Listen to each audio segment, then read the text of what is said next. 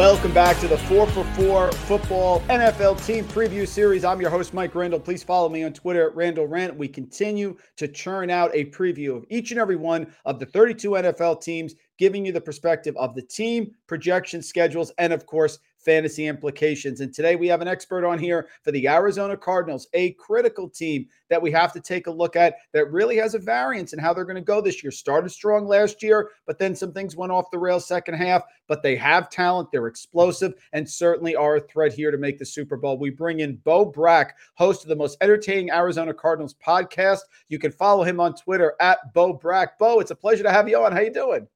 Mike, thanks for having me on. Excited to, 60 days away, start really talking and breaking down, previewing this season, especially this Arizona Cardinals team. It's had probably one of the more entertaining, drama-filled off seasons of any team this off season.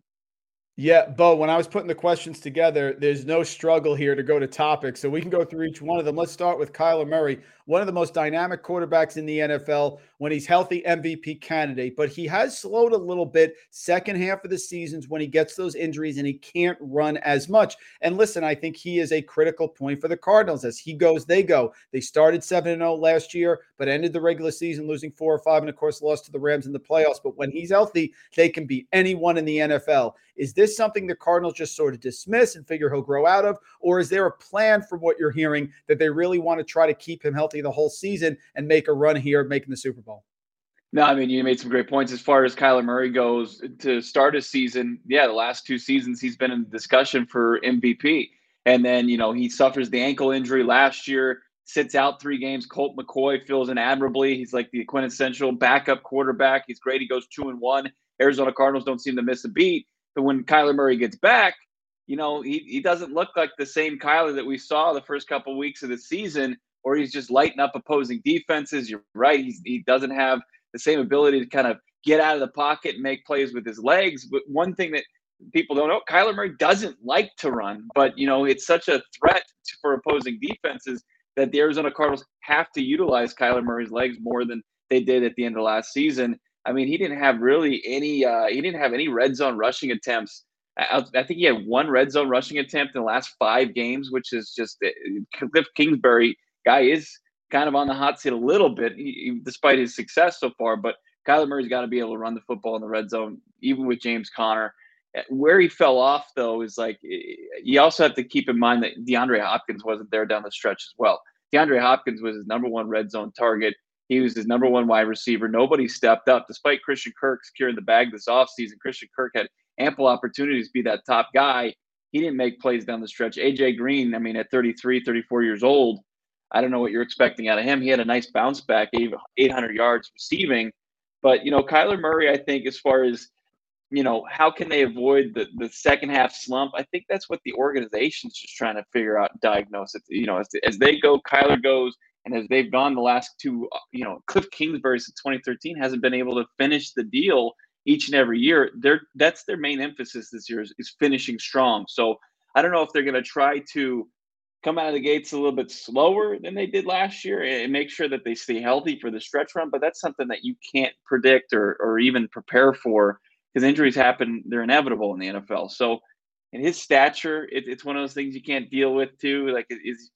The referees they call the game differently for Kyler. If you touch him, you get the yellow flag. But, I don't know if there's a plan that you can put in place to make sure he stays healthy. But when he is, and they're, using his full bag of tricks, you're right, they're unbeatable. So it's a really tough question to answer as far as how they can kind of remedy Kyler Murray staying healthy and them avoiding, a disastrous finish like they've had the last 2 seasons. And I think the key is the offensive line, critical to the team's success for all the reasons you just mentioned.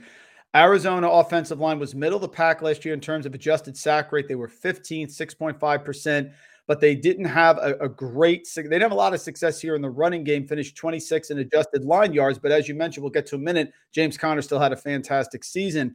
They made one move in the offseason, swapped Max Garcia for Will Hernandez, came over from the Giants. Our own Justin Edwards here at 4for4 ranks them the 25th offensive line in the league. How do you project the front 5 here for Arizona? Look, the biggest question remaining this offseason, I think, the Kyler extension is coming. is Rodney Hudson, their center, a guy that they acquired last offseason. He had a solid year for the Arizona Cardinals, struggled a little bit out of the gates, but when he was in the lineup, the Arizona Cardinals were very successful with him at center, and he was kind of the leader of that pack. They don't have a fallback plan. Like, there isn't a center on the roster right now. If Rodney Hudson decides that he's not playing in 2022, and it really looks like that's the case. It doesn't seem like number 61 is going to be snapping the ball to Kyler Murray this season and in the future for the Arizona Cardinals. So, is it going to be Justin Pugh sliding over? He took some snaps in minicamp for the Cardinals. It's like, at his stage in his career, do you want him with a position change? And he's going to be the guy that's going to be, the second person kind of diagnosing defenses for the Arizona Cardinals on offense. I just don't know if that's right. And also, it kind of weakens the rest of your line, and guys are playing out of position. So it is something that people should be very concerned about as far as them going into the season. The only thing I'll say is, even without Rodney Hudson, there's a ton of continuity on this offensive line. I think that's important with the offensive line. With one of their more respected coaches is Sean Kugler. He's the O-line coach there. And you mentioned Will Hernandez. He was his head coach at UTEP. And when Will Hernandez had success and kind of made himself into a NFL draft darling, where he ended up being, selected in the second round by the New York Giants, ended up kind of being a bust. That success came under Sean Kugler. So they're hoping he can kind of tap into that a little bit, and Will Hernandez can kind of prove that he can play at this level. But that's a big if. DJ Humphries is in a contract year. He was awful at the end of last season. He needs to bounce back. Josh Jones, a third-round pick from a couple seasons ago, started out strong last year. He's not going to start the season, but he's a talented, prospect that needs to develop and be a part of the offensive line going forward. Hopefully he'll step up. But man, it is very as far as red flags for this Arizona Cardinals team. And as you mentioned, where they struggled at the end of last season, and it is going to be tough if that group can't play, somewhere like they played last season. But I think that would be a surprise to most people, because when you look at the rankings, you can't deny it's a unit that doesn't people can't really rely upon. You look at the backfield, certainly one of the big successes last year, James Conner. And in the fantasy community, we were debating, Bo, all off season last year, Chase Edmonds, James Conner, back and forth. The answer ended up being Conner. Now, Chase Edmonds, of course, in Miami. So we're looking here at Chase Edmonds. Darrell Williams comes over from Kansas City. Benjamin still on the roster. This is a huge answer here for the fantasy community. Yeah. So is it going to be James Conner again in that same workload? Because, gosh, super successful last year.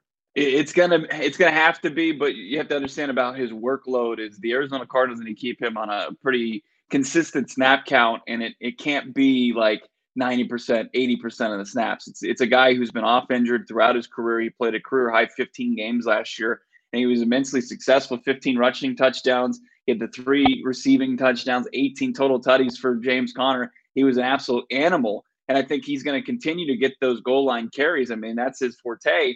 And they're going to keep the ball out of number one's hands and keep him fresh. That's part of that solution.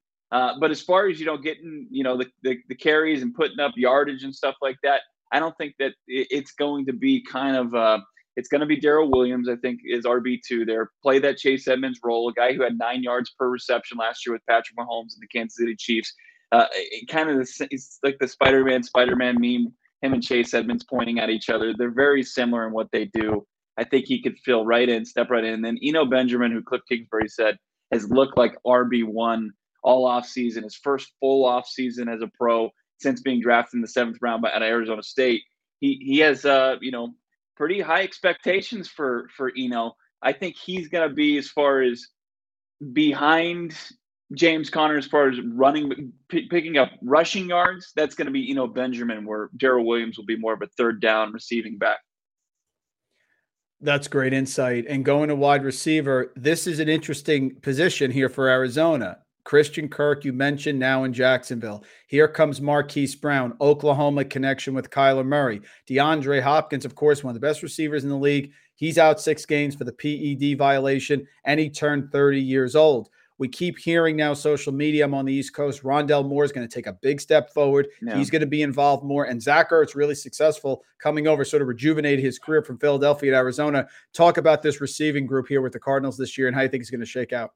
Yeah, I mean, I think they have enough to survive the 6 games without Nook. He's that's going to be the biggest thing is like, what's he going to look like after 6 weeks? He's coming off surgery on his knee. He had the hamstring injury last year too. He's going to be a big question mark. He certainly can answer a lot of doubters. He's got the ability to do it. How much longer can he play at the high level that we're expected D-Hop to play at? But as far as the rest of the group, like I think the Hollywood Brown, I know they paid a premium for Hollywood Brown with the first round pick. They sent the 23rd overall pick, but they kept their quarterback happy. They reunited him with a guy that he's had a ton of success with in his single season at Oklahoma, 1,300 yards. He was his number one threat, even over CeeDee Lamb, who was in that same offense. I think that Hollywood Brown coming over from a run-heavy offense to this pass-heavy spread from Cliff Kingsbury, the air raid, I think it's going to be he's going to have a career year. Hollywood Brown is going to, I think, thrive.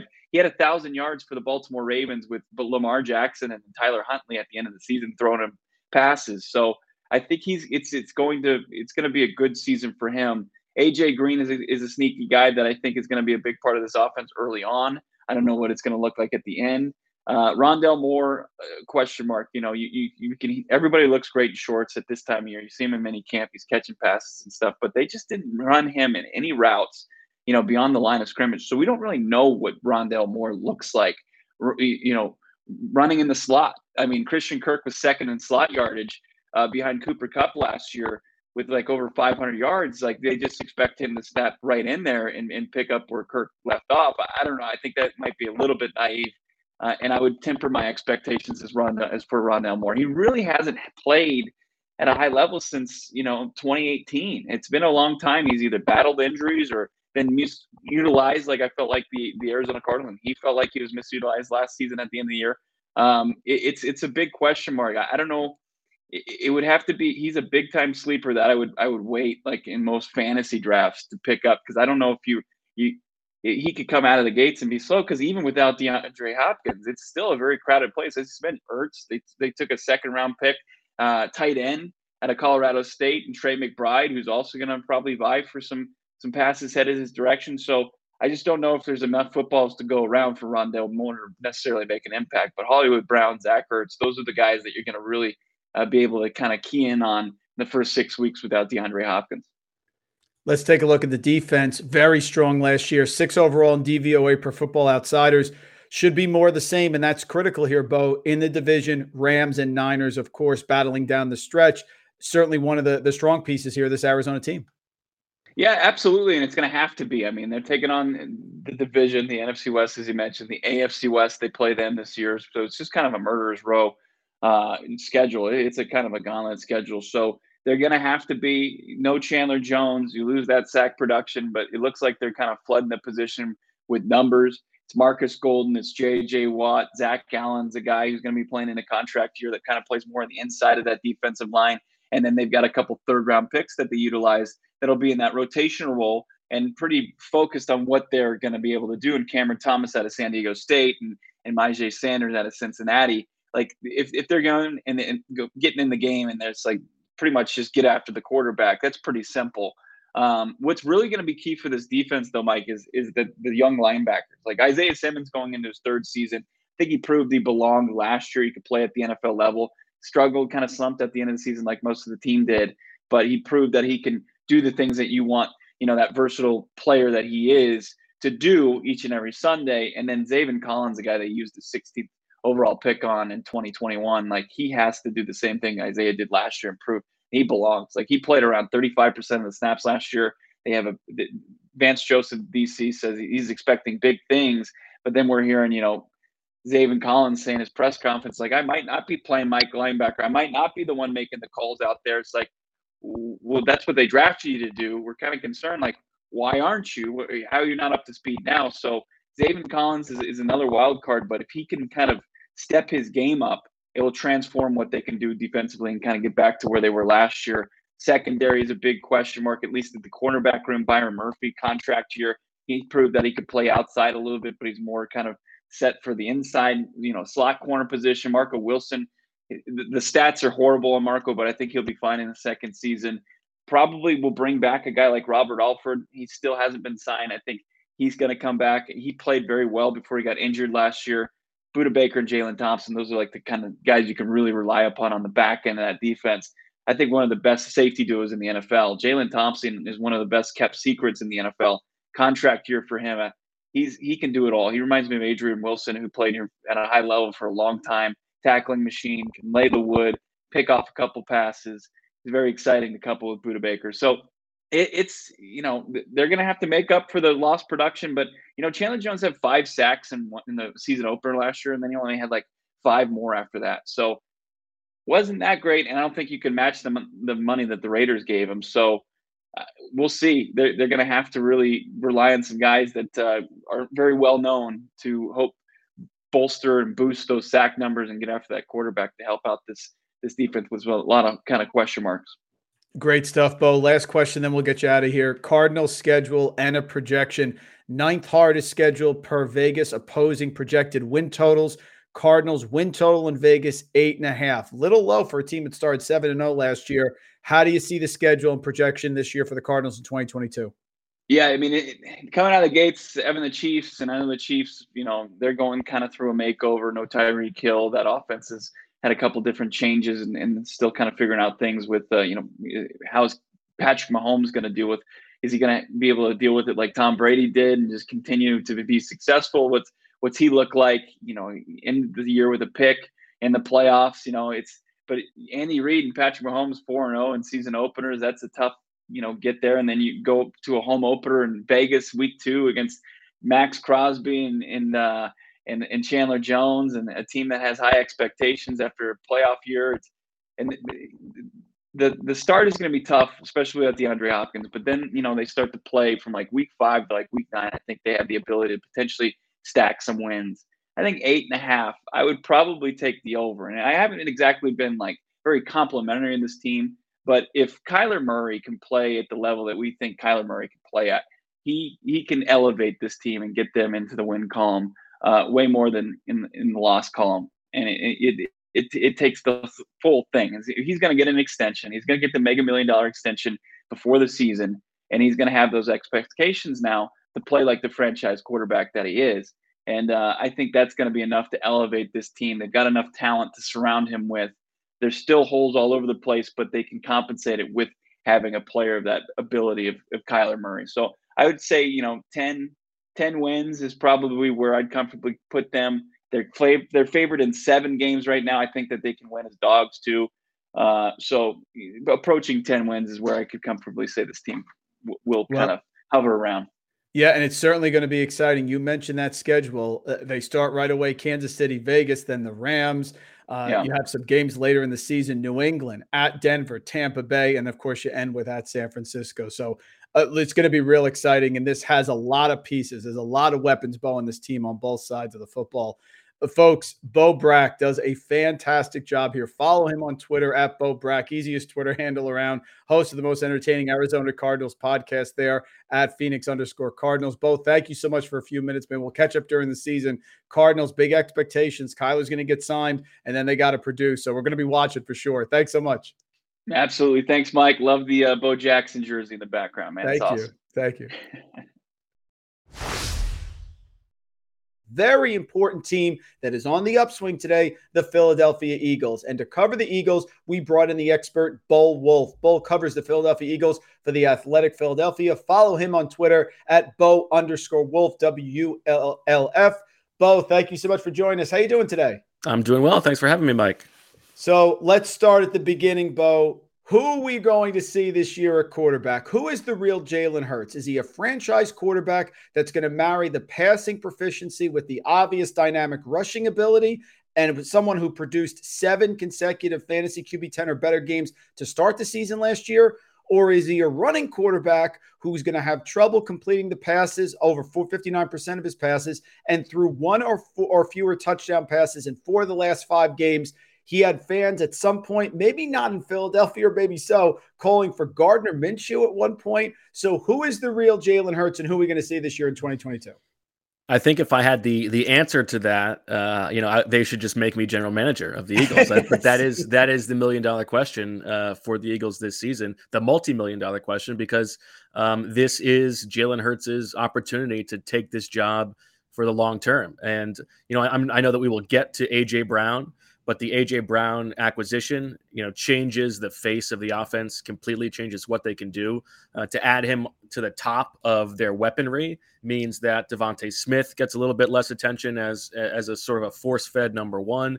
Dallas Goedert has a little bit more room to operate. Quez Watkins on the outside is a guy who can take the top off of a defense. And that also means less attention against Jalen Hurts' running ability.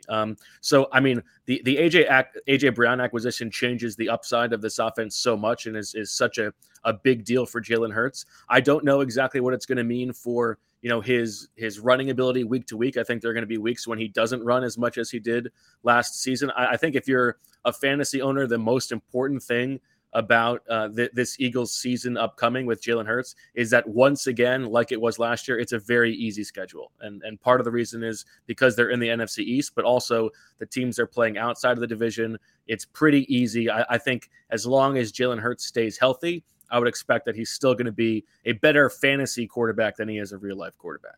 Folks, already Bo has been the best reporter segue person that we've had because he touched on every single one of my questions. I'm going to go to the offensive line first, and then we'll touch on all those points you just mentioned.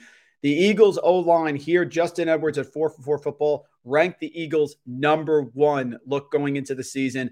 Jeff Stoutland, 9 years with the team, the coach. He's done a fantastic job. They're aging, but they're still dominant. Bo Jordan, Mailata, Jack Driscoll, Lane Johnson, Andre Dillard.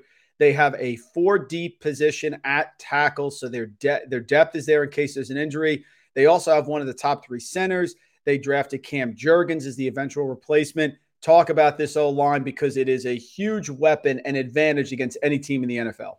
I think that's exactly right. And I don't think it's a stretch to say that it's the best offensive line in the NFL. I think you could make a case that it's like if you made the backup offensive line, their top 5 backups, it's probably starting caliber, or at least better than some starting offensive lines across the league. I think this is going to be to some degree like the year of Jordan Mailata. I think he's going to introduce himself as an all-pro caliber or Pro Bowl caliber left tackle. I think he played at that level last year, but he's so young and is so powerful. I think there's still upside left in what he can do. And you pair that with, Jason Kelce, who is still one of the best centers in the league as long as he stays healthy. Lane Johnson, who's one of the best right tackles in the league as long as he stays healthy. The Eagles think they sort of found something with Landon Dickerson and Jordan Mailata paired together on the left side last year. He started as replacing Isaac Seumalo at right guard and then moved to left guard later in the season. And the Eagles sort of like what they found there. It's a bit of a budding bromance. Those two guys seem to get along well together.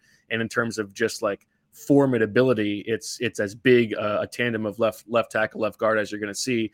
And then there's a bit of a competition at right guard. I think Isaac Seumalo is the front runner heading into training camp. Jack Driscoll, who you mentioned, is going to be competing there as well. But they also have, Andre Dillard, who has been a disappointment as a first-round pick, but is a solid left tackle when he's on the field. And if Lane Johnson gets hurt, then Dillard goes to left tackle, and Jordan Mailata has the flexibility to move over. I think they're very deep. Jeff Stoutland, their offensive line coach, gets a lot of credit for that, but the players themselves deserve credit as well. And as for Cam Jurgens, their second-round pick, it's an interesting dynamic because Jason Kelce sort of helped scout the centers, and this is the guy that over the past couple of years he thought looked the most like him. We'll see if hopefully that for the Eagles, that means that it'll be later than sooner that Jurgens comes in. But there's a chance that he'll compete for that right guard job. The Eagles have said he'll be cross training, but Stoutland's philosophy in the past has always been with rookies for them to become experts at one position before cross training. So my guess is that he will not be involved unless Kelce gets hurt. There is a chasm of a difference between our view of the running back position in fantasy and what I think NFL coaches think. No better example than here in Philadelphia. I'm sure you saw that Miles Sanders interview on social media where he jokingly made a comment, listen, don't draft me in fantasy because I'm not getting the consistent touches. Certainly talented running back. Total only a 52.2% snap share last year, 12 games, no touchdowns. Is this just a philosophical belief with Nick Sirianni? Can he creep up to 60% this year behind a tremendous offensive line? Kenneth Gainwell, Boston Scott, Kennedy Brooks, of course, signed. What do you see here with the touches in the backfield? I think there is more upside for Sanders in this offense than he showed last year. Obviously, the touchdowns, I mean, just regression-wise, you would imagine he's going to get into the end zone definitely more than 0 times, which he did last year. But there's no, I mean, Jordan Howard, who took a bunch of those snaps last year and was very productive for the Eagles when he did get the ball and Sanders was hurt. He has not been re-signed yet. I think there's a chance that the Eagles still do bring him back. I feel like as long as Howie Roseman's in charge, he's always going to be potentially bringing back Jordan Howard. But I think that Sanders also, keep in mind, is entering the final year of his rookie contract. And so I think for both player and team, they're both incentivized to give him the ball a little bit more. I think Sanders will want the ball more so that he has a better contract year. And I think the Eagles, if they're not going to re-sign Sanders, they might as well use up the tires this year when they're not going to be on the hook for his production next year if he has a lot of touches. So I think there is more upside in Miles Sanders, but I do sort of think that, like, relative to the rest of the fantasy landscape, he's going to be less reliable on a week-to-week basis just because there are so many other weapons. You talked about the wide receivers. Devonta Smith, strong first season, now joined by dominant wide receiver one, A.J. Brown. Talented, big, fast, can get in the end zone, no problem. Dallas Goedert, certainly a developing tight end, someone that we love in fantasy that can be a top 8 tight end, even higher here in the fantasy landscape. Really only question, I guess, and you mentioned it, Jalen Reagor, Quez Watkins, Zach Pascal, who's getting that third spot? But I would think here, Bo, Philadelphia fans very excited about the offensive weapons in the passing game. I think so. To answer the first question, to me, it's Quez Watkins, who I think had an underrated year last year. Like, if I asked you, or just the average fantasy player, how many receiving yards Quez Watkins had last year, I don't think anybody or most people are not guessing that it was like almost 700 yards. He was much more productive than people give him credit for. I think part of that is he's a big play guy. He's much more of a best ball type guy than a week to week starter. You don't know when he's going to pop, but he is going to pop. Jalen Reagor, I think, is it's more likely that he doesn't make the team than it is that he becomes a reliable fantasy contributor. I think his job is to just try to make the roster at this point.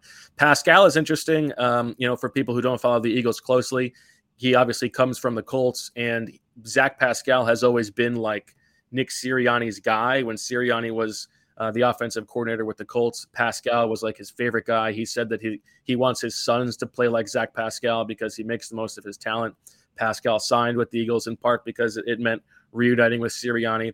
I think that he is more here to do a lot of the dirty work and maybe spell the likes of Devonta Smith and A.J. Brown and Quez Watkins throughout games to keep those guys fresh throughout the season. I don't think he's going to be particularly relevant fantasy-wise.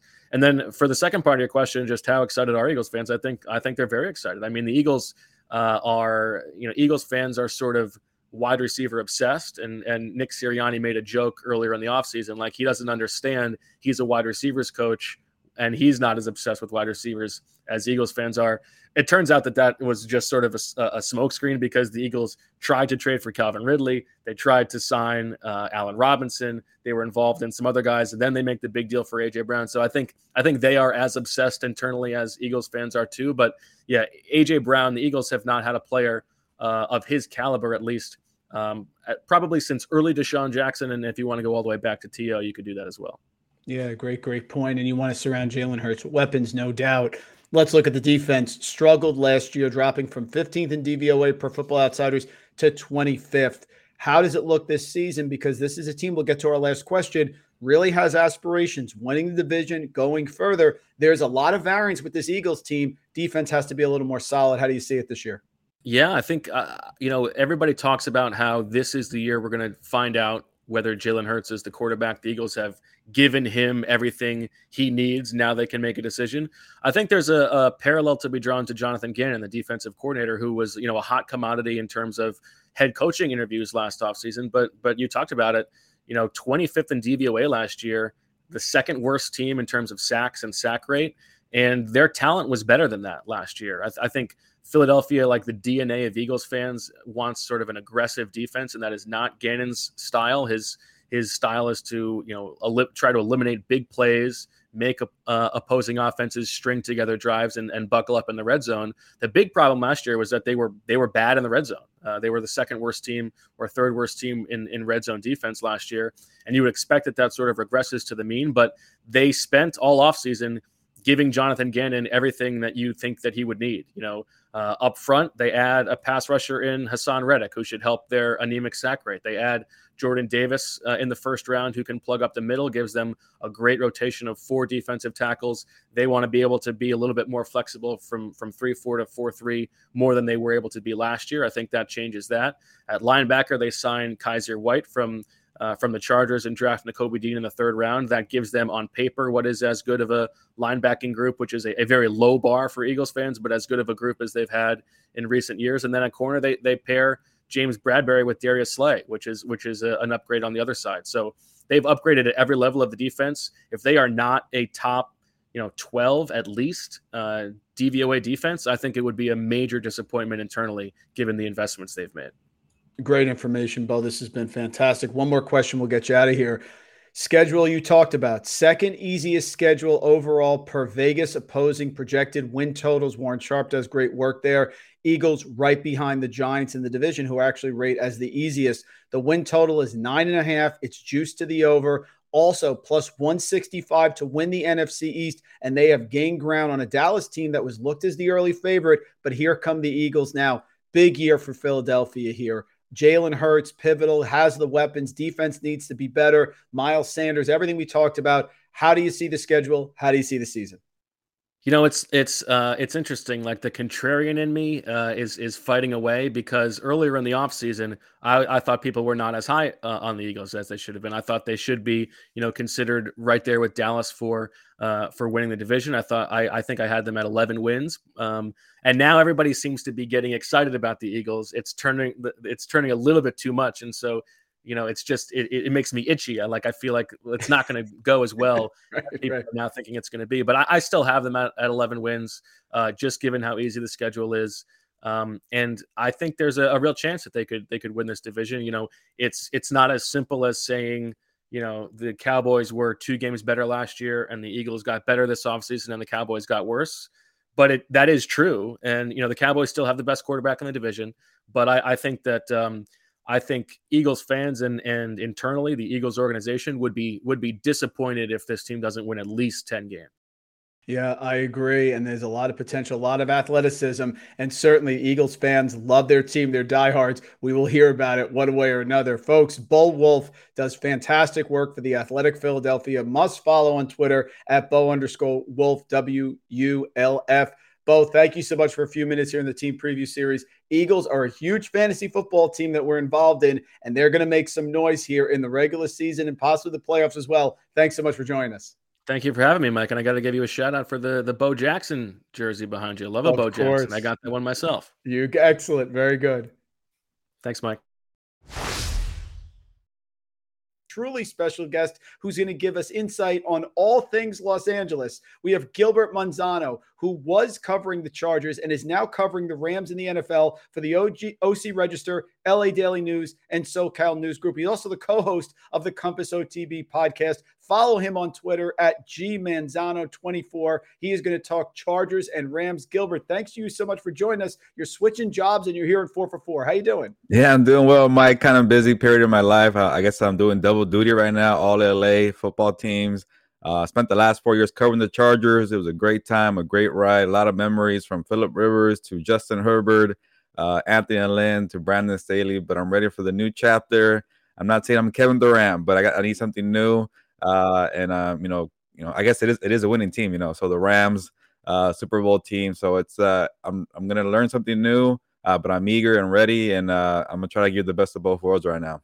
Well, that's great. You're staying local, which is fantastic. So let us help close the door on your prior team first before we get to the new one. Start here with the Chargers. You know them well. Rough way, Gilbert, to end the season last year. 3 straight seasons of a win improvement, though, up to 9-8. Certainly looks like a team on the rise that is a Super Bowl contender. I'm curious what you heard from fans about Brandon Staley. I love him. I love that he goes forward on fourth down, sort of a new way to look at things. But I would think maybe there's still some sour grapes from the way it ended last year with the tie that could have happened with the Raiders. Talk about Staley here and how he's relating to the fan base out in Los Angeles. Yeah, the way that or the public reaction for Brandon Staley that kind of it changed throughout the year. I could spend an hour on it. He came from the boy genius. Who's this guy that has a different feel? He's attacking things that he's honest and he really knows the game of football, analytics. His new age, like the analytics crew loved him. Fantasy football loved him.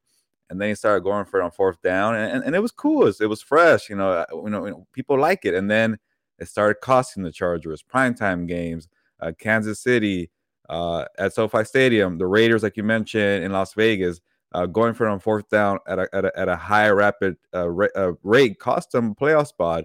But in the early part of the year, those fourth downs they were getting converted. They were winning games like at Arrowhead Stadium, against the Chiefs in I think week 2 or week 3. So to get to that point, to be in a playoff contention was because of the fourth downs, but to kind of close it out and get a berth, that bit them. So I could tell from the national media, they did not like that approach at all. The fans were a little mixed. People are still bitter and angry about Brandon Staley being aggressive, but for the most part, the fan base still enjoys Brandon Staley. They adore him and they like what he did last year, like you mentioned, Mike, being a team on the rise. That was a big step, especially for having a young quarterback like Justin Herbert. All you want to do is get better every year, and eventually for them, hopefully they get to the playoffs. Yeah, and Herbert is one of the top quarterbacks in the NFL. I'm old enough, Gilbert, to remember when there was the Tua Herbert debate there during NFL draft night. That's been put to rest. One of the most prolific passing attacks. Keenan Allen, Mike Williams just signed that huge contract. They still have Josh Palmer, Jalen Guyton. Now Gerald Everett joins the team, sort of reunited with Staley. Do you think it's the same pecking order this year with Allen and Williams? Is there going to be like a third tenor? And if so, who is it going to be? Could it be Everett? Yeah, that's on the first part. I'm curious about the Mike Williams role. He had a great breakout year, especially from fantasy football standpoint. Got paid for it, 3 years, $60 million, and he finally put it together. And the Chargers, love Mike Williams. I know a lot of people on the outside were mixed about him because of injuries. The numbers are a little shaky, but when it came to the fourth quarter, he was lights out. But he finally put it together. And he's younger than the guy all reliable, Keenan Allen, the 5-time Pro Bowler consecutively, by the way. So Keenan Allen, he's still young, 30 years old. He's still a guy who's going to get the targets. But, I think now Mike Williams will catch up a little more in terms of I think now I think about it, Mike Williams had more yards than Keenan Allen last year. So that's something there. But the targets and the catches, I think they still go to Keenan Allen. But if you want to kind of assess it overall, touchdowns, yardage, yak, all that, I think Mike Williams might be the top guy eventually. I think it's still Keenan Allen's, number one spot. But when it's the fourth quarter, crunch time, and you want to get aggressive, Justin Herbert is always going to 81. So maybe a closer gap there between Keenan and Mike. Definitely a big distance at number 3. But I'm gonna go and put it in my chips with Josh Palmer. The bad thing about Josh Palmer is that he's not a burner, and they need a burner on this receiving corps. So maybe Jalen Guyton could get a couple, deep bombs. Like the thing with Jalen Guyton, he's always in the highlight reel for Justin Herbert because he's catching bombs.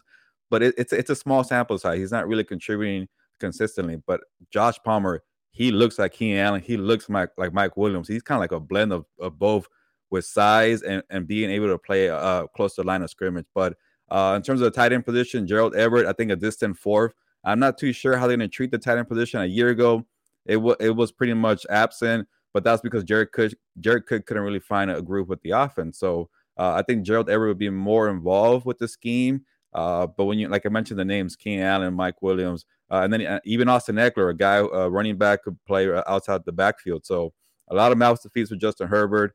But that will be my pecking order for right now. Excellent call. Keenan Allen, 1,138 yards. Mike Williams, 1,146 yards. And the big difference, the receiving touchdowns, Williams has 9, so he's really grown into that red zone target. You mentioned Austin Eckler. Let's turn to the backfield there. versatile, explosive, great number 2 in running back fantasy points per game. He had 70 receptions. People were wondering, Gilbert, if he could handle the workload. He proved them wrong, that he certainly could, because he was top 10 in snap share. Do you think it's more of the same this year with Eckler, and who's going to be that number 2 to sort of spell him, and maybe if he gets injured, come in and step into a lead role?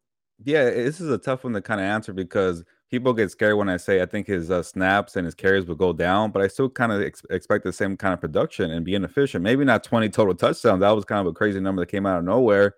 But this guy's always proved it from, when he got his chance in 2017. He's going to get you receiving touchdowns, and he's strong enough to get you goal line touchdowns. He proved it last year. I think it was 13 or it was 8. It was 12 and 8, 12 rushing touchdowns and 8 receiving. So this guy's a dynamic two-way player. But he doesn't have the big body. He's 5'9", 185, and he's always telling us, the reporters, like, my body hurts. This toe is wearing on me. I can't last in this league without somebody helping me out. So he's pushing for help. The Chargers are trying to give him help. The last 3 years, they've drafted a running back from Joshua Kelly to Larry Roundtree to Isaiah Spiller. But people who want to draft Austin Eckler or who already did in the first round, don't worry. This guy is so efficient. I still remember that game in Jacksonville in 2019 where he had like 12 touches and he had 100 rushing yards and 100 receiving. So this guy, whenever he gets the ball, he's going to make something happen. And maybe it'll be better to be, fresh for kind of a long season for him because in 2020, the injuries caught up to him. He got it back, his rhythm in 2021, but he needs help. He's not going to be a Derrick Henry or Dalvin Cook, but he's so explosive and dynamic that, maybe he's not on the Christian McCaffrey kind of level, but he's up there with the Camaros too. So definitely don't worry about Austin Eckler if you don't see 20 carries per game. I heard a rumor in social media that Joshua Kelly is a possible cut candidate because, of course, they took Spiller, who looks fantastic. And Larry Roundtree did some nice things last year. Do you think Kelly is in danger? And this could be, on the depth chart, they list Spiller second, but of course, that's arbitrary here. Who do you think will be number 2 when the season starts? Yeah, I think it's a possibility with Joshua Kelly. He could be, when the 53-man roster is being completed, he could be left on the outside looking in because, the biggest thing for him, he wasn't part of this coaching. The coaching staff didn't draft him. Brandon Staley's crew did not draft Joshua Kelly. That was Anthony and Lynn. Anthony and Lynn loved Joshua Kelly, and he did well his rookie year, 2020. But then he had a couple of fumbles, and then he lost kind of the confidence, and then he couldn't figure out his assignments. He couldn't be a good pass protector for Justin Herbert, and he lost his role.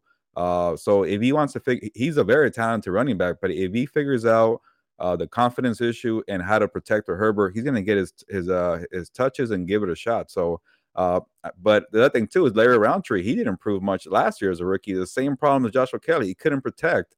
He didn't know his assignment. He was missing easy holes. I call it easy, but I'm not on the field. But when you watch the tape, there's some holes there, and he wasn't going through them. And these two guys were drafted to kind of replace Melvin Gordon. Obviously, Melvin Gordon is a very talented running back, but they were supposed to be the short yardage running back to help out Austin Eckler because he doesn't have the body for that. And then he had to take all the carries, and that's why he was, saying, I need some help here. So those two guys, I'm unsure of. I haven't seen much from them. Larry Roundtree had one good game last year. The first game of the year, he was showing that he was explosive. He could read, good vision, and then it kind of went away. So I don't know about that. So if it's down to 3 guys, there could be an opening for Kelly or Roundtree. They got a battle. It's kind of tough to have 4 running backs. I've seen it before though with the Chargers. But when you're in fantasy football, you don't want the 4th running back on the depth chart. So who cares about that? But number 2, Isaiah Spiller. There's high hopes for him. He's a 4th round draft pick from a Texas A&M.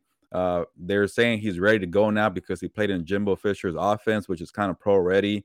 Back-to-back 1,000-yard rushing seasons, show versatility with the hands, being able to catch at the backfield. So there's really high hopes that maybe 3rd time is a charm with Isaiah Spiller. And I think guys like Dan Jeremiah had him as a 3rd running back in the draft, and to be available at 4th was good for the Chargers. Good value there. But it's always a debate with value and running backs there, outside of fantasy football.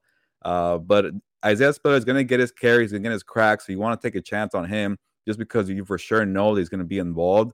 Go ahead and maybe draft him. But again, nothing's guaranteed. And Brandon Staley is going to try to find the hot hand to help out Austin Eckler. But obviously right now, my money's on Spiller to figure that out. Let's look at the defense. 26 last year, I would think a little bit of a disappointment when Brandon Staley, as your head coach, finished 23rd in yards allowed and 29th in points allowed per game. I would think, Gilbert, there would be a big improvement here with Staley as coach entering his second year. Yeah, that was kind of the biggest surprise of Brandon Staley last year. He was called the defensive guru from the Rams. He was the defensive coordinator for the Rams for 1 year, and they were the number one ranked defense. Obviously, he had Aaron Donald and Jalen Ramsey and those guys, but he had Derwin James and Joey Bosa with the Chargers, and these two guys together are rarely that together. They're not healthy all the time, and they finally were last year. And the numbers are bad, and it was kind of a head scratching thing for a defensive background coach and Staley, and having two studs like that. But obviously, in the NFL, you need more than just two guys. You need depth. You need to have reliable rotations, and the biggest thing was the interior, the defensive line. Obviously, they did a lot of great things in the offseason by adding in the trade Khalil Mack, a great edge rusher, one of the best of the last 10 years, to help out Joey Bosa, which is going to be big. J.C. Jackson, one of the top cover men in the NFL, was a big free agent addition. He's going to help out Derwin James in the back end, so Derwin could kind of move around and create more explosive plays at the line of scrimmage. But still, I go back to the inside. I'm not sure they did enough on the interior to stop the running backs from eating them up or gashing them. The linebackers are kind of thin. But outside the front seven, they have so much talent that maybe they'll figure it out. Maybe they'll groom some guys, Sebastian Joseph Day, Austin Johnson. They were kind of the second wave of the free agency acquisitions. Not household names, but young, talented, fit the scheme. Maybe now Brandon Staley is going to show what he could do as a coach and get them ready. So obviously the roster on paper looks much better than a year ago, and they can make it work. But I still have some concerns about that Russian defense. Great stuff, Gilbert. Just one more question, then, of course, we'll go to the Rams. Chargers schedule and projection, 13th hardest overall schedule per projected Vegas win totals. Chargers in the toughest division in football. We're talking AFC West, Denver with Russell Wilson, Chiefs, of course, Raiders are tough. Win total is 10 on DraftKings. That's juiced to the over. Team has everything it needs to make a deep run, especially if this defense improves. So talk about the schedule and your thoughts here on how the Chargers are going to do. Yeah, it's basically one of the toughest schedules for being in the division. Being in the AFC West got so much better. And you asked me, or you mentioned earlier to start the show, Mike, that the Chargers are on the rise. And people always say that, they're on the rise because they have a great roster, but they're missing something. And finally this year, they took that seriously and they went all in with Khalil Mack, J.C. Jackson. But, on the flip side, the other teams went all in and they want to be on the rise too, with the Raiders getting Devontae Adams, Russell Wilson with the Broncos. The Chiefs lost Tyreek Hill, but they're still going to be a very talented team with Patrick Mahomes and still having the same coaching staff and Andy Reid. So it's going to be a dogfight. It's going to be a battle. And keep in mind, they're also facing the NFC West. That's another tough division there. 49ers, Rams, Seahawks, and the Cardinals. So it's not going to be easy. I know people are just kind of penciling in the Chargers to be a Super Bowl contender, but that schedule is going to be tough. But they have the talent. They have Khalil Mack, J.C. Jackson, Calvin Noy, Derwin James, Joey Bosa, Austin Eckler. I could keep going on, Mike, with the roster. So they got to figure that out because they start with the Raiders, and then they go to the Chiefs on Thursday Night Football. So if you win, you go 2-0, then you might be in for a good year for them. Yeah, point out here that their post-bye schedule is really challenging. They have a bye in Week 8. Yes, they go at Atlanta, but from that point, listen to this: at San Fran, home KC, at Arizona, at the Raiders, home Miami, home Tennessee, at the Colts, who will be very good, at the Rams, of course, or home against the Rams, big battle there, and then at Denver, January in the snow. So you're right, not easy at all. Let's take a look at the Rams now, the team that you're covering now. Super Bowl champs, magical season, Matthew Stafford. More of the same. We laugh here, Gilbert, because the Rams sort of with the salary cap, we're on the East Coast. We say, what are they doing with the salary cap? They're going all in. But I would think it's easy to go all in when you get the result that you wanted. Yeah, definitely. That's the biggest thing for this team. And well, actually two things, they make the cap work and they know how to draft. So when you're winning, people want to come. Allen Robinson was a big acquisition for the Rams. That was the first kind of like, how did they pay Allen Robinson? And then they go and pay Cooper Kupp. They go pay Aaron Donald. Oh, they give Matthew Stafford a new contract. I don't know how they do it. I got to figure that out. That's my first thing on the beat, figure out how they kind of deal with all the cap thing. But they're loaded. They don't have, Robert Woods or Odell Beckham, and maybe they have some issues at running back. We'll get into it. But when you have Cooper Kupp and the chemistry he showed with Matthew Stafford, and then adding Allen Robinson, it's going to be another big year for them.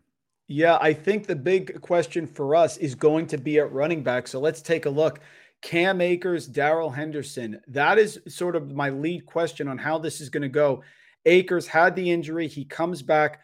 I guess he wasn't as efficient as people wanted here, Gilbert, but he did power through. He was a part of the run here. He ended up in the playoffs. He did not get a touchdown, but he was able to get some runs out there, had an 81% snap share against Tampa Bay.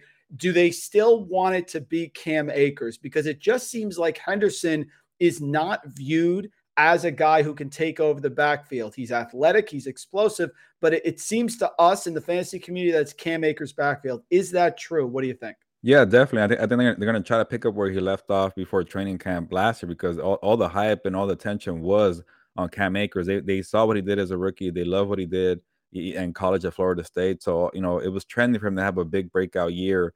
And then from the outside looking in at the time when the news broke about Cam Akers, this team was devastated, it seemed like. And then they were hurting the whole year. And it was kind of I don't know if I should call it a miracle, but it was crazy to see a guy who popped his Achilles in July come back for a playoff run.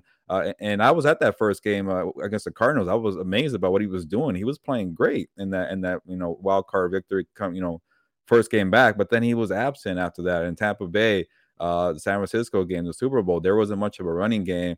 But on the flip side, Darrell Henderson hasn't shown much. He got his try too when he was drafted. A notable player from college, but he's been hurt. And then the opportunities that he's gotten, he hasn't been efficient. He hasn't made it work. So when you're two guys that dealing with injuries, that could be an issue. But I don't want to call Cam Akers injury prone. It was a 1-year thing. He came back quickly, so maybe it was asking a lot to find the rhythm. Maybe he got it first because kind of the nerves, and he was like, okay, let me just play without thinking, and then it kind of got to him. But we'll see. I'll get to ask him during the season. So we'll see. But I think it is Cam Akers' show. They did draft a running back from Notre Dame. But he broke his foot. But from what I'm hearing from my early research, he should be back for training camp. So they have a committee there in case Cam Akers can't get it done. But I think the Rams are confident he will. Yeah, definitely. And that was the thing. Darrell Henderson, if you look at his game log, when you go through it, he did have a couple big games. He had the 2 touchdowns against the Giants, 2 touchdowns against Houston. But again, Sony Michel was sort of lurking. And so I agree. I think if Cam Akers is ready to go, he's going to have every opportunity for this job. Let's look at the receivers. Cooper Kupp, magical year, just dominant year. The connection was there. You mentioned it. Now, Robert Woods gone. This is an offense that has always been able to support at least 2 realistic receiving options. Now they bring in Allen Robinson. And Gilbert, in the fantasy community, we love Allen Robinson. We've been waiting for Allen Robinson to get with a quarterback of Matthew Stafford's pedigree, and he's finally here. Van Jefferson, of course, had some moments. He can pop as a deep threat. You have Tyler Higbee here for the tight end. Talk about how you see the volume. Obviously, it's Cooper Kupp first and foremost, but do you think Allen Robinson can take the step that we've all been waiting ever since he was with Blake Bortles back in Jacksonville? Yeah, I'll start with Allen Robinson then, because he kind of reminds me, going through what happened with Mike Williams. He was showing a lot of flashes, dynamic player in the fourth quarter, but he never put it together. And but the thing with Mike Williams, he had quarterbacks. Allen Robinson did not have the quarterbacks. With the Bears, the Jaguars, but he was always productive and it wasn't. I know for fantasy people and me, playing, you're not happy when you see like maybe 10 points and it's like, okay, it's like 100 receiving yards and no touchdowns, but it's okay, it's fine. And then you look at the end of the year, he's like top 10 in every category. I'm like, what? I didn't sense that. I didn't feel it. Gilbert, that's called the Frank Gore corollary. That's what Frank Gore did every year. Yes. Just be consistent, and nobody cares unless you're playing fantasy football. But for Allen Robinson, I think you might see you start feeling it now when you put him in your roster, because he's playing with Sean McVay's and his offense and Matthew Stafford. And you saw what happened with Cooper Kupp. He was always a good wide receiver, but now he was great. He was a stud. Even had consideration for MVP. So this shows you that Stafford in the system work. So I think that's why maybe Robinson wanted to go to the Rams. He's tired of being an afterthought, maybe. So definitely, I think it should be a big year for him. But the biggest thing is chemistry. You saw how much Cooper Kupp, earned the trust of Matthew Stafford, and when it came down to crunch time, he was going to him. I'm still amazed to kind of transition into Cooper Kupp. I'm still amazed in that Super Bowl. The last 5 minutes, Odell Beckham wasn't on the field. No Robert Woods. Nobody was on the field, and the Bengals couldn't stop Cooper Kupp. So that shows the chemistry that Stafford had with each other. So hopefully for Allen Robinson, he could kind of figure that out, and they could spread the ball around. But we'll see. And I'm not worried about Cooper Kupp. I don't think anybody is. Definitely going to be dynamic, especially in PPR format. So I won't spend too much time on him. The tricky part is number 3. Van Jefferson, didn't show too much. The job is kind of his to be number 3. They drafted Tutu Atwell. I think he dealt with some injuries. Hopefully I'm not mistaken there. But those two guys are going to battle. But as you know, when Sean McVay wants it to be clicking, it's a lot of people are involved, and we've seen Matthew Stafford do it. As for tight end, Tyler Higbee is a guy, but there's some guys there, some young guys, from hearing from my former colleague my colleague who formerly covered the Rams, Kevin Modesta. He told me there's some young guys coming up, so they like Kendall Blanton. I think they like Kendall Blanton, very athletic guy. Yeah, absolutely. Yep. Yeah, so it's kind of like the Chargers, a lot of mouth to feed, and I don't know how the tight end role is with the Rams just yet. But as we know, Mike, you can't get picky with the tight ends, and if somebody's getting the snaps and starting, you got to go with them.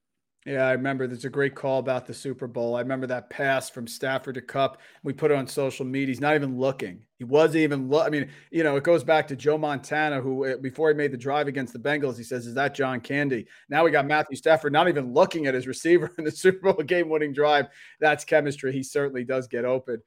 Let's look at the defense here. It's sort of another, with all the offensive firepower, this gets lost in the shuffle, but the Rams defense is elite. Prior year, before last year, they were 4th. Last year, they were 5th. 6th best in DVOA against the pass per Football Outsiders. 5th best against the rush. No reason to think, Gilbert, this defense is going to slow down, is it? No, they still got the same coordinator, Raheem Morris. They still got the studs, Aaron Donald and Jalen Ramsey. And guess what? They added Bobby Wagner, who I think is still playing really well. So I don't see them, taking a step back. But you never know in football. Things change rapidly in a year. But definitely, when you have Aaron Donald up top, you'll be fine. But the biggest issue is replacing Von Miller, who's going to be the second edge rusher next to Leonard Floyd. So there could be some questions there, maybe some linebacker issues. But definitely you got to find somebody to help out on the edge. I think Justin Hollins could be a guy, or Terrell. Hopefully I'm going to forget his last name, but I have my notes here, Mike. I don't want to get it wrong. But what do we have here? Terrell Lewis. Yeah, there you go. I remember. Easy name to remember. So those guys are in contention, but it looks like it might be Justin Hollins' job for right now. But you get the production there. They have some safeties. They're very talented who dealt with injuries last year in the playoffs. That's why Eric Whittle came back. So they're healthy. There's no reason why this defense can't be number 1 again. Yeah, one more question, then we'll get you out of here. Gilbert's been amazing stuff. Let's look at the Rams schedule. Now we do, again, the Vegas opposing win totals. The hardest schedule using that metric from Warren Sharp is the Chiefs. The second hardest is the Rams. And when we look at their schedule and who they're playing this year, no joke, Rams are starting right off the bat. Buffalo will be a great game. Little break with Atlanta, but then at Arizona, at San Francisco, Dallas. They have Carolina before their bye week. And then, folks, listen to this second half schedule after the bye week. San Francisco, at Tampa, Arizona, at the Saints, at the Chiefs, Seattle, Raiders, at Green Bay in December. Never going to be easy. Then from one cold weather to another, they host Denver, not cold weather, but home, of course. Good team, Russell Wilson, at the Chargers, at Seattle. 2 tough games to end the year. So talk to me here about the schedule. Listen, you win the Super Bowl, Gilbert, you're going to have a tough schedule, but this Rams team looks like they're ready to handle it. Yeah, a little similar to the Chargers. They're playing the NFC West, AFC West, but the Rams have the first place schedule. They're the Super Bowl champions, so it's harder. The only good thing for this schedule that I saw was the first 4 games. They're not really leaving the LA area, kind of. They're going to Arizona, but it's close. San Francisco, the 2 first road games, and then Atlanta and Buffalo at home. So if they win, they like the comfort, and then win maybe 3 out of 4. That's fine. But yeah, it's a juggernaut after that. Even for me, looking at the schedule, it's going to feel hard because I've never been to Green Bay, but I hear it's kind of a struggle to get there. Fly to Chicago or Milwaukee and then do the drive. So it's gonna be hard for me too. So and Green Bay, remember, Gilbert, Tom Coughlin with the Giants' face in the Green Bay call. It could be totally red. Yeah. That's gonna be me. I know I'm a little darker, but you're gonna see it because I grew up in LA. Being Mexican, we were used to the warm weather, but I'll figure it out. I'm worried about it. I got some time in KC in December, so maybe I'll be used to it. I'm just worried about the drive. But yeah, it's a tough schedule. I am looking forward to New Orleans. We'll see how New Orleans does. But overall, it's going to be a juggernaut. But I guess when you're defending champions, it should be that way. Yeah, and they're over under number 10.5. So again, reasonable. We're looking at parity here, but the Rams certainly are loaded. Folks, Gilbert Manzano, yeoman's work, 2 different teams on Twitter at gmanzano24, covering the Rams NFL, does a bunch of stuff, OC Register and LA Daily News. Folks, thank you so much. Gilbert, thank you. 2 great teams here we're whipping through. And of course, the Chargers and Rams are major teams in the fantasy football community. So we appreciate you coming on for a few minutes.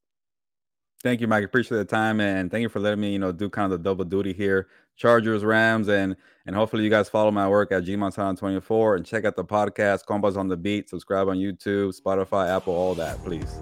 100%. You got it. Thank you, Mike.